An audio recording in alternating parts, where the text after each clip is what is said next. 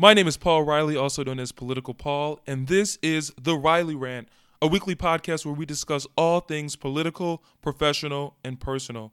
Let's rant.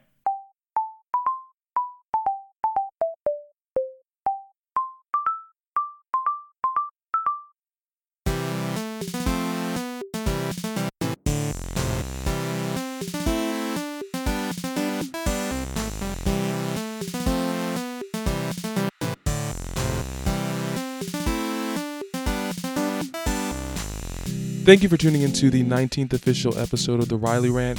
As was noted in the intro, we discuss all things political, professional, and personal. And as I mentioned, we're now at episode 19 over the span of 5 months. So if you've missed any other content, would encourage you to go back and revisit them.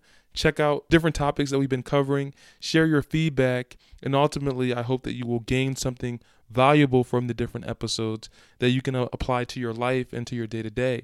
And so when you think about applying things to your day-to-day and learning from the content that I push out, I think it's only fitting that this week's episode is centered on a personal rant. And it's centered on some advice that I think is very clear-cut, advice that's straightforward, advice that is very concise. It's very simple. Shut up. The importance of knowing when to keep your mouth shut. The importance of knowing when to keep things to yourself. The importance of realizing that you don't have to share everything with everyone. And the understanding that everyone can't handle everything. And so when you look at all of those truths, I hope that it becomes apparent to you that there is a unique value in keeping your mouth shut. And I want to spend the next 20 or so minutes with you, giving you more clarity around why keeping your mouth shut will really benefit you in the long run. So as you think about the importance of shutting up, the first reason why you ought to keep your mouth shut is because in speaking, you can subconsciously or unintentionally confine your goals and the goals of other people. And if you've been following us, you'll know that I touched on this very same topic in the very first episode entitled New Year's Resolution, where I talked about how you have to be careful about what you tell others, and you have to be careful about what you allow other people to tell you. And I said that it's important to take note of both of those things because people can unintentionally confine your goals. I use that quote, "Don't tell me the sky is the limit when there are footprints on the moon," to highlight the fact that for many people, the sky is their limit. For many people, what they deem possible, what they can imagine is confined to what's been done before or by what's right in front of them. And so by you continuing to share things with other people, you expose your dreams and your goals and desires to the risk of others not seeing that for you and to others being able to diminish those goals and confine them, ultimately making you worse off. So the first reason why you ought to shut up is because there's a value in being careful about what you tell others. And I have to be honest with you, as much as I go around on this podcast giving this piece of advice, I actually failed to live out this truth rather recently in my life. About 2 weeks ago, I attended a college reunion.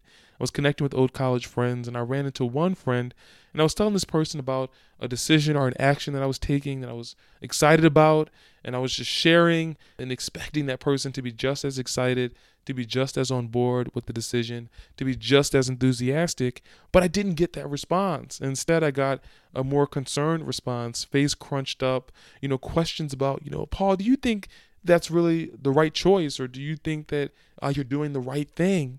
And in that moment, I realized once again the value of being careful about what I tell others. And it's not to say that this friend was being mischievous or being rude or diminishing my goals, but it was about realizing that people operate and conduct themselves in different ways, and that people's worldviews are shaped by different data points and different experiences, and that when you try to discuss certain things with people, you have to understand that they're not going to be able to envision the risk that you're seeking to take. They're not going to be able to wholeheartedly endorse your actions because it's just not something that they would ever think of or imagine doing.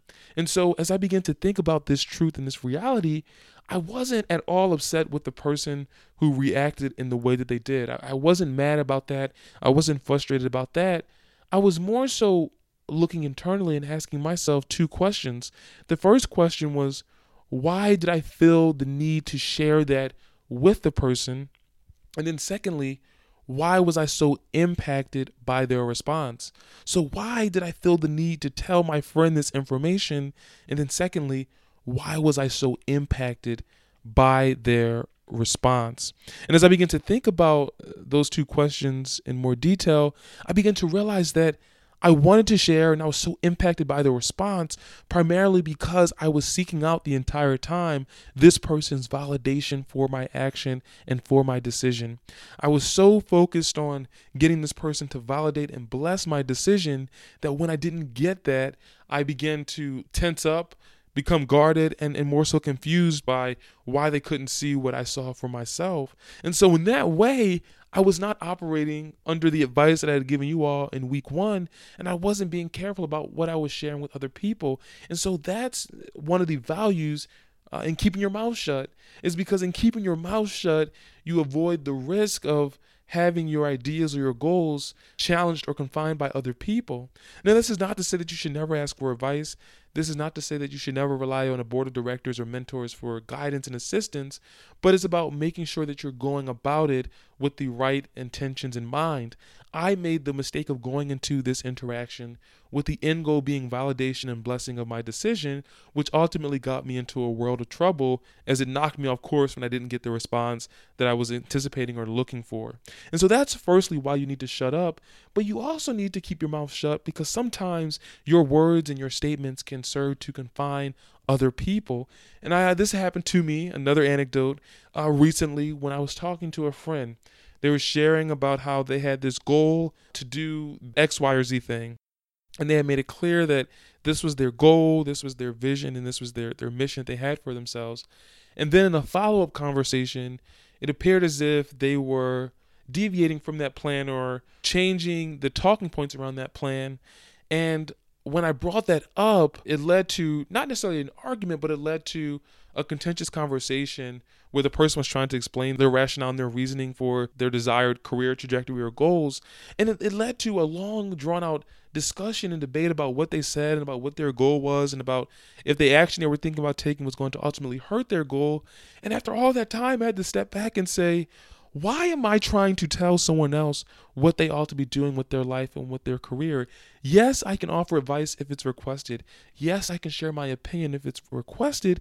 But this was a situation where someone was sharing something. They didn't ask for my opinion. And here I am trying to tell them what they ought to be doing and why their potential decision could be detrimental to their career. I had no place, no business saying that. And it was an example of a way in which even I was acting in a way in which I was confining other people's goals to what I thought was possible. And that's the other reason why you have to learn to shut up and be careful about what you tell others. Because if you're not seeking validation, then the other thing you could potentially be doing is trying to project your fears or your priorities onto other people. And that's exactly what I was doing in this situation. I was projecting my priorities onto this other person. I am a 24-year-old single male. And I was giving advice to a 24-year-old male who was in a relationship. That dynamic alone creates a predicament in which our priorities may be drastically different.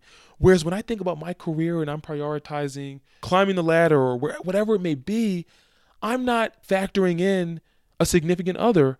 I'm not adding into my equation or my calculus the fact that I have to incorporate another human being's preferences and perspective into my decision making. And so that fact alone made it difficult for me to place myself in my friend's shoes because I was single and I was telling someone in a relationship how they should think about their career or decision that they were making. And so in that way, by not being careful about what I was telling someone else, I was subconsciously confining their goals and their aspirations to what I thought was possible. And what I thought was possible was confined to my priorities, namely around being single and having freedom to choose and up and go and do whatever I please. Whereas this other person had to factor in a whole other person and their perspectives and their preferences and being with them. And so in that way, I had to learn the lesson of shutting up and realizing that I don't know everything. that my priorities and my perspective may be confined to my current reality, which may make it difficult and impossible for me to help others who may have drastically different calculations and perspectives and data points that they are taking into consideration. So that at the highest level is the first reason why you need to keep your mouth shut. You need to keep your mouth shut because your talking could be confining your goals by sharing things out of a desire for validation, or by projecting your perspective onto others and really confining their goals to what you think is possible. But then the second reason why you have to shut up is because words matter and words have power. Came across a couple cool quotes around this. One by Rachel Wolchin, she's a singer and songwriter. She notes, "Be mindful when it comes to your words. A string of some that don't mean much to you may stick with someone else for a lifetime." Another quote is by a pastor, Joel Osteen. He says, "Be careful what you say. You can say something hurtful in 10 seconds, but 10 years later, the wounds are still there." Motivational speaker Les Brown, I mentioned him in my very first episode, someone that I follow very closely. He notes that negative thoughts or comments can take as many as 17 positive affirmations to overcome. So in other words, one negative thought or one negative comment can be so significant that it actually takes 17 times the amount of positive affirmation to help you overcome that initial negative comment that you encountered or experienced. And lastly, Betty Eady, she's an author, she notes, "If we understood the power of our thoughts, we would guard them more closely. If we understood the awesome power of our words, we would prefer silence to almost anything negative. In our thoughts and words, we create our own weaknesses and our own strengths. Our limitations and joys begin in our hearts. We can always replace negative with positive." And I think all of these quotes touch on a very real fact, a very real truth, that your words matter. And the importance of sometimes learning when to keep your mouth shut, it's centered on this belief that sometimes words that you say to others may have an impact on them. When you say, "I can't see you doing that," when you say, "I don't think that's right for you," "I couldn't imagine you being in that position," "I don't see that happening for you," while they may be words to you, you have no idea the amount of impact that can have on someone and how those comments can stick with them to the point where they abandon their dreams or they confine their aspirations because those negative comments have knocked them off balance, have led them to a place where they no longer think that it's possible. So you have to shut up because your words can confine others' goals and your own goals, but you secondly have to shut up because words have power. And I hate that quote about "sticks and stones may break my bones, words can never hurt me," because that's not true. Words have a significant amount of power, and if we're not careful about what we allow ourselves to filter out in conversations and what we say to others and what we say to ourselves, if we're not careful about that, we can ultimately be in a predicament where we're doing more harm than good, we're causing more harm than good, and we're not being beneficial or adding any value to conversations. We're only adding negativity. So being mindful, again, of what you say and understanding sometimes maybe it's right to shut up, because if you have nothing positive, nothing valuable, or nothing significant to add, there's really no point in potentially spouting negativity and negative energy into the atmosphere.